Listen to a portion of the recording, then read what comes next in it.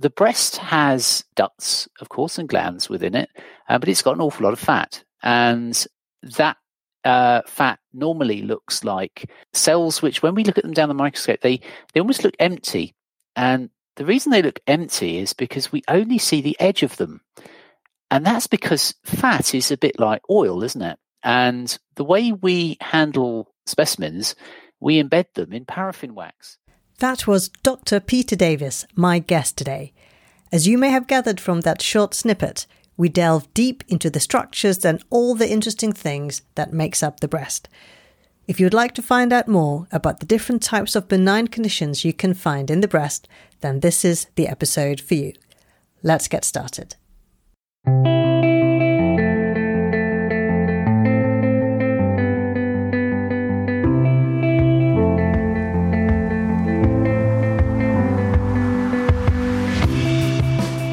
Hello, my name is Tasha Gandamihaja and I'm your host. I'm also a breast cancer surgeon. In these podcast episodes, I interview experts in the field of medicine, surgery, nutrition, as well as the health and wellness space. If you want to learn more about topics around breast cancer and health, then this is the place to be. Thank you for joining me. Now, today I'm having a conversation with Dr. Peter Davies. Peter is a histopathologist, an extremely important member of the multidisciplinary team, because he is the person who examines all the tissue that we take from the breast, whether that is a biopsy sample or a specimen from an operation. He and his team are the people who analyzes it in the lab and give us a diagnosis. Now, in this episode, we talk about all things benign, in other words, not cancer. And when somebody comes to the breast clinic and has a biopsy, a lot of the time the outcome is a benign diagnosis. Nevertheless, the terminology of that diagnosis can sometimes be a little bit confusing and unclear. So I thought we can talk about the common conditions that may be found in a non-cancer diagnosis pathology report. Because there is a lot of information packed in our conversation, I have split the episode into 2 parts. Now, I think most of you know I normally publish an episode every 2 weeks, but I will publish the second part of this episode next week, so you won't have to wait too long. It was a fantastic conversation, and you can tell how passionate Peter is about his work. So, without further ado, I hope you enjoy my conversation with Dr. Peter Davies. Hi, Peter. Thank you so much for coming on to the podcast. I'm just really, really grateful that you're back on the show. This is actually your second time on the podcast. You were one of the very first few guests generous enough to give their time to come onto the podcast. And I think we talked about, in that episode, we talked about all things related to breast cancer pathology, didn't we? Yeah, no, that was a good session. I'm glad people enjoyed it. It's a really good episode, actually. We talked about what breast cancer pathology is all about. We talked about what happens to a core biopsy specimen or a specimen that you would get from an operation and what you did in the lab when you analyzed it. And we talked about the receptors, so estrogen, progesterone receptor, HER2 receptors, differences between ductal and lobular. So yeah, it was a really, really comprehensive episode. And for those who haven't listened to it, I would definitely recommend you go and check it out. It was, I think, episode 3. So it's a while back. So you can check out that episode. Or you can go to mybreastmyhealth.com/breast cancer pathology and you can find it there. And actually, Peter, it's one of the most popular episodes so far. Great. Yeah, that's, I didn't think pathology would be that popular, but I guess it's because probably people find it a little bit technical, and hopefully I managed to do a little bit to demystify some of that. You definitely did, because it's definitely a popular episode. So thank you for that. Peter, can you tell us a little bit about what it is that you do, please? Sure. Yeah, I'm a histopathologist, which is a kind of pathologist that specialises in looking at tissue and cells of the body, and our role is to look at samples taken from patients to help the clinical team work out what's going wrong and what's up. And sometimes that's working out just a diagnosis, but more often it's working out using clues in the tissue that we see down the microscope to give some idea of prognosis and what kinds of drugs might work, what kinds of treatments needed. So often we're about investigating disease, but hopefully we can also provide some reassurance when what is really going on is a benign process. Great. Thank you for that. So you're an integral part of the multidisciplinary team that comprises, of course, breast surgeons, breast radiologists, oncologists, breast care nurses, and of course, histopathologists such as yourself. So I thought for this episode, we can talk about things that are non-cancer related, because obviously when patients come to the breast clinic, they may get a biopsy of sorts, or they get diagnosed with something that isn't a cancer. And like breast cancer terminology, there's a lot of non-breast cancer terminology out there. And I thought we could talk about a few things that might help people out there to really understand what it is that they have. For sure. Yeah, I think that's a good idea, because I know that some of the reports that we write will end up being read by patients who want to know what's going on, and sometimes we write things that are a little bit technical, and for us it can be something that we see all the time. But I completely understand that for patients and their families who are going through this, it's a bit of a scary time, and you just want to know what it is. What is that lump? What is that thing I've got? Yeah, no, definitely. So I think I've got a list of about 12 things that we can talk about, and we'll just go through them one by one. And if that's okay with you, shall we start? Yeah, brilliant. Let's do that. Perfect. So the first thing that people do encounter a lot is a breast cyst or cysts. And that's a very common thing. Cysts can be felt, they present as a lump, but we can also find cysts on scans. So we can see cysts on a mammogram as well as an ultrasound scan. And a lot of the time we don't do anything about them, but sometimes we do a biopsy and we get, a cyst as the result. So can you tell us a little bit about what a cyst is? Yeah. So a cyst is basically a little pocket of trapped fluid, and the breast naturally obviously produces fluid, and sometimes it just gets blocked and gets stuck. A duct can get a bit inflamed and develop a blockage, and behind that blockage you can get a cyst grows up, and where fluid just accumulates within that. And we often don't know quite where it's come from, but the cyst might present as a little lump. And sometimes actually the clue is that when you guys, the clinical team, put a needle into it, a lot of fluid comes out and the thing goes away on the imaging. And that's often because that cyst has collapsed. But sometimes you take a core biopsy, as we talked about in the last podcast. It's just a little needle that goes in and takes a little core of tissue out. And what we'll see in that is usually just a bit of the wall of the cyst. And sometimes that is a little bit of the lining epithelium, which is the cells that line a cyst.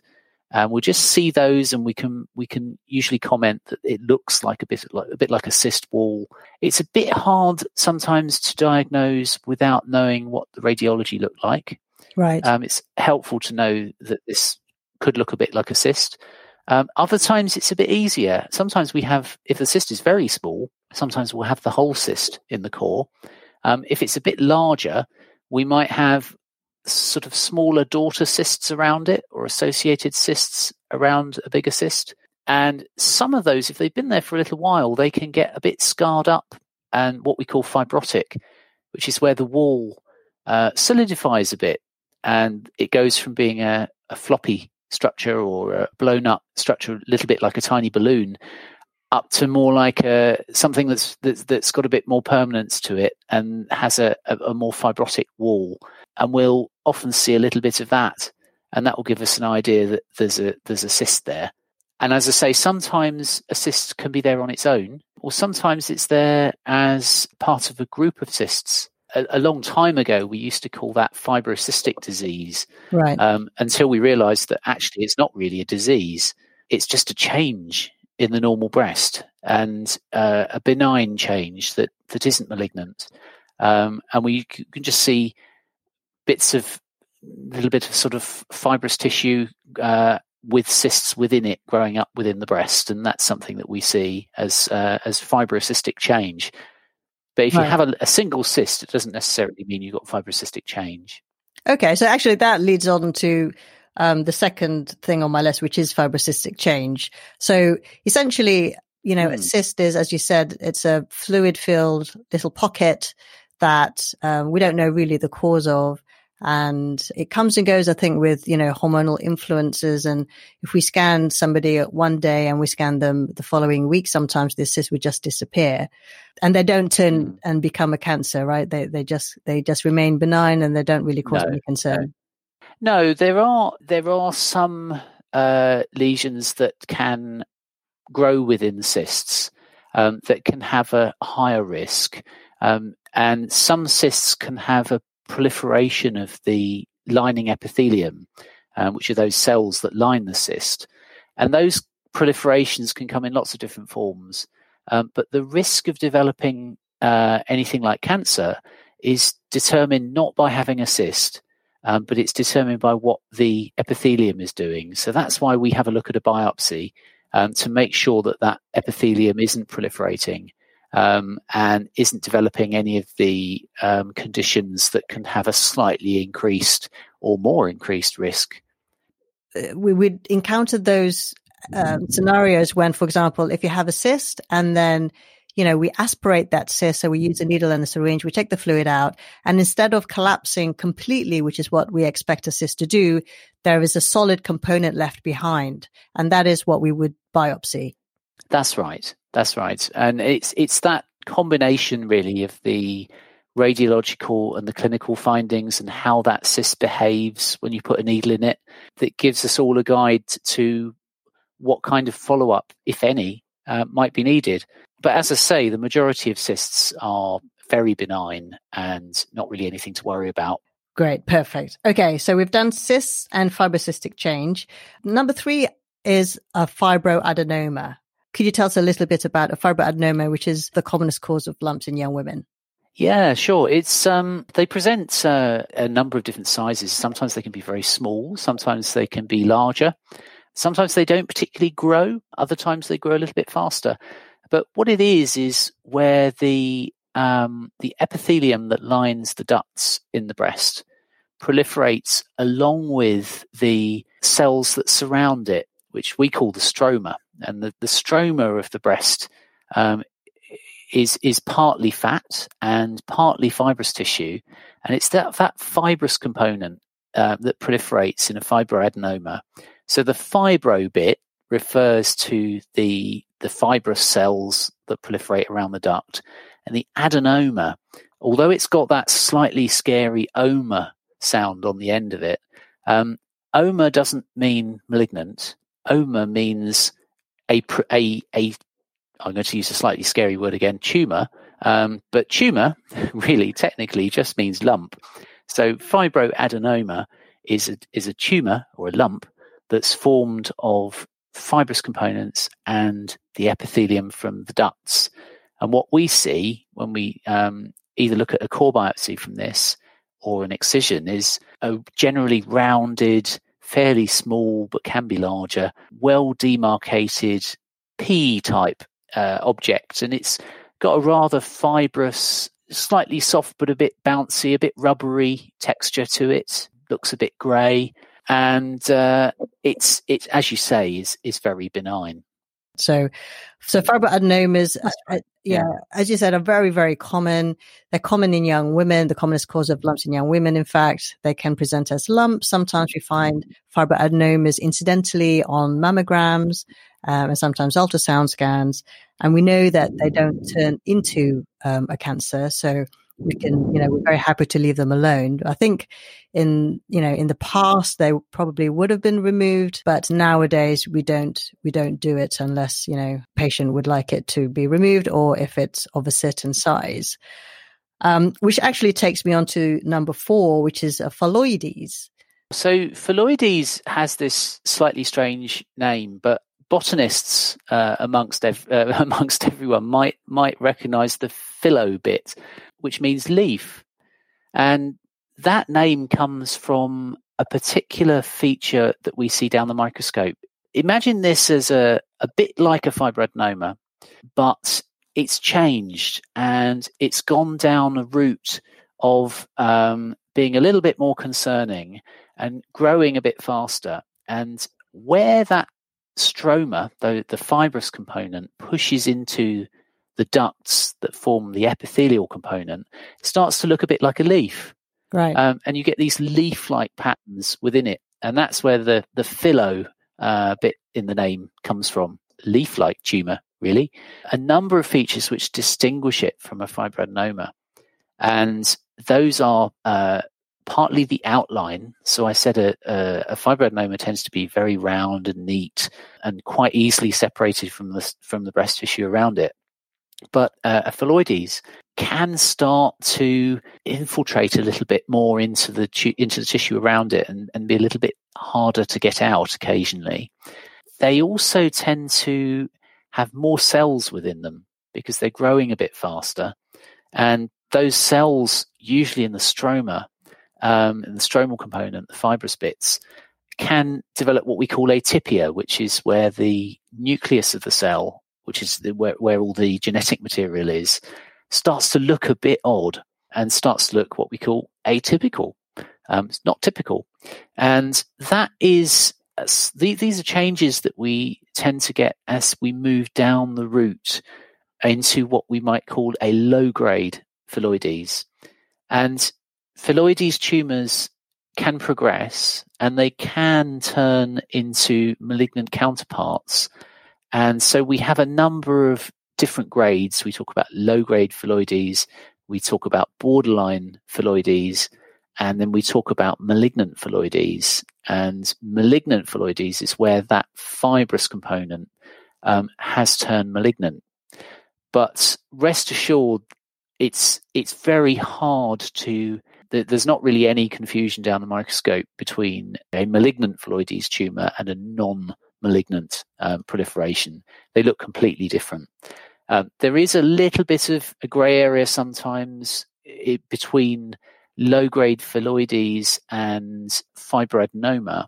And if we have a biopsy where we are just a little bit concerned by some of the features in the stroma, then what we tend to do is we tend to label the core biopsy as a fibroepithelial lesion. And that's us signaling to the clinical team that we're a little bit concerned and we'd like to see some more of this. Now, most of those turn out to be benign fibroadenomas when we take them out, but some of them turn out to be low-grade phylloides.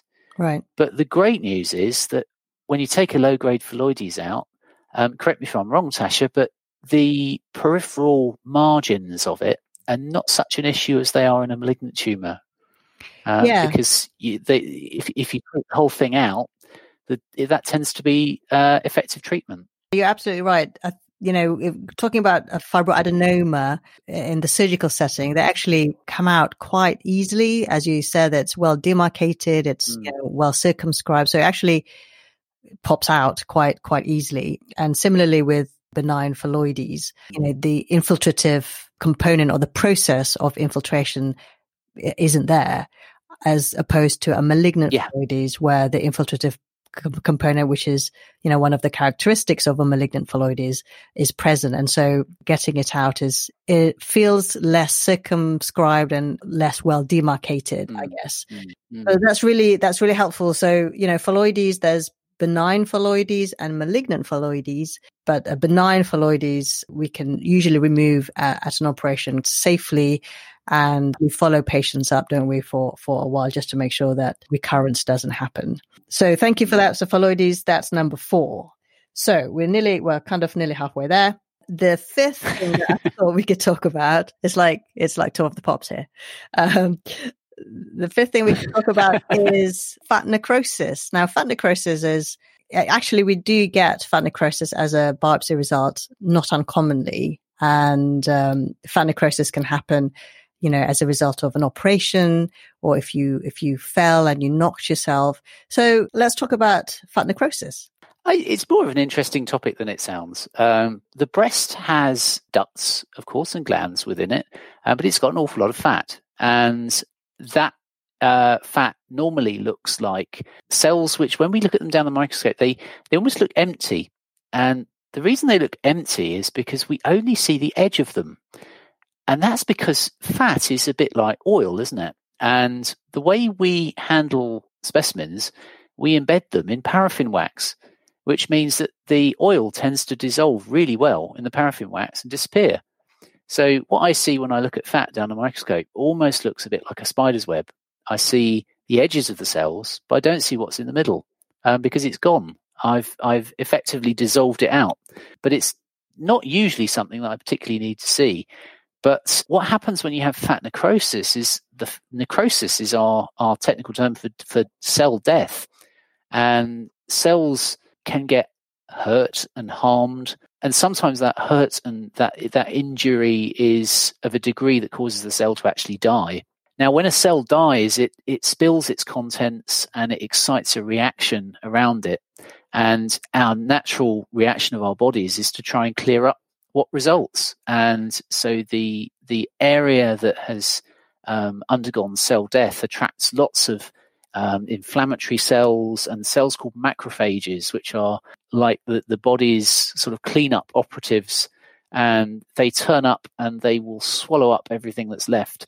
But in doing so, all of these cells getting together with the remnants of fat cells and everything that's left over produces a pattern that we see that we call fat necrosis.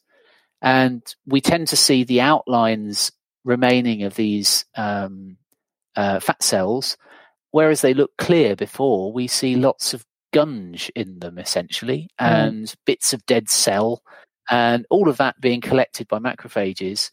And that creates a sort of a messy appearance, which we call fat necrosis. And the significance of that is that it can look radiologically a little bit worrying, and it can feel like a bit of a lump. And even, well, when we see it in an excised breast specimen, it's quite characteristic to look at. But the trouble is, I think clinically and radiologically, it's quite worrying. Yes, that's right. So fat necrosis can feel, as you said, a little bit worrying. It's not, it doesn't feel like a outright a benign lump. Fat necrosis is a little bit vague, a little bit firm, and not only clinically but radiologically, it can look a little bit worrying. So that's why we would do a biopsy of that. But yeah, fat necrosis is essentially dead fat, isn't it? It is. I mean, it's hard sometimes to put a finger on why it's happened. You mentioned surgery. I mean, sometimes previous biopsies or surgery can result in a bit of fat necrosis because there's just been, with the best will in the world, it's a surgical procedure and there's been a little bit of damage. But occasionally, fat necrosis just pops up in people with no apparent reason. And as you say, sometimes that's an injury, but it can also be following a sort of the body injuring itself, if you like. So if you have a cyst, for example, that perhaps gets infected, or a duct that gets blocked, sometimes you can have some local inflammatory damage within the body, and that can result in an area of fat necrosis. So sometimes, without having a way to see what's happened in the body beforehand, we never quite get to the bottom of why there is an area of fat necrosis. But it's in itself nothing to worry about. We tend to be a little bit careful with it as pathologists because it makes the tissue look a bit odd.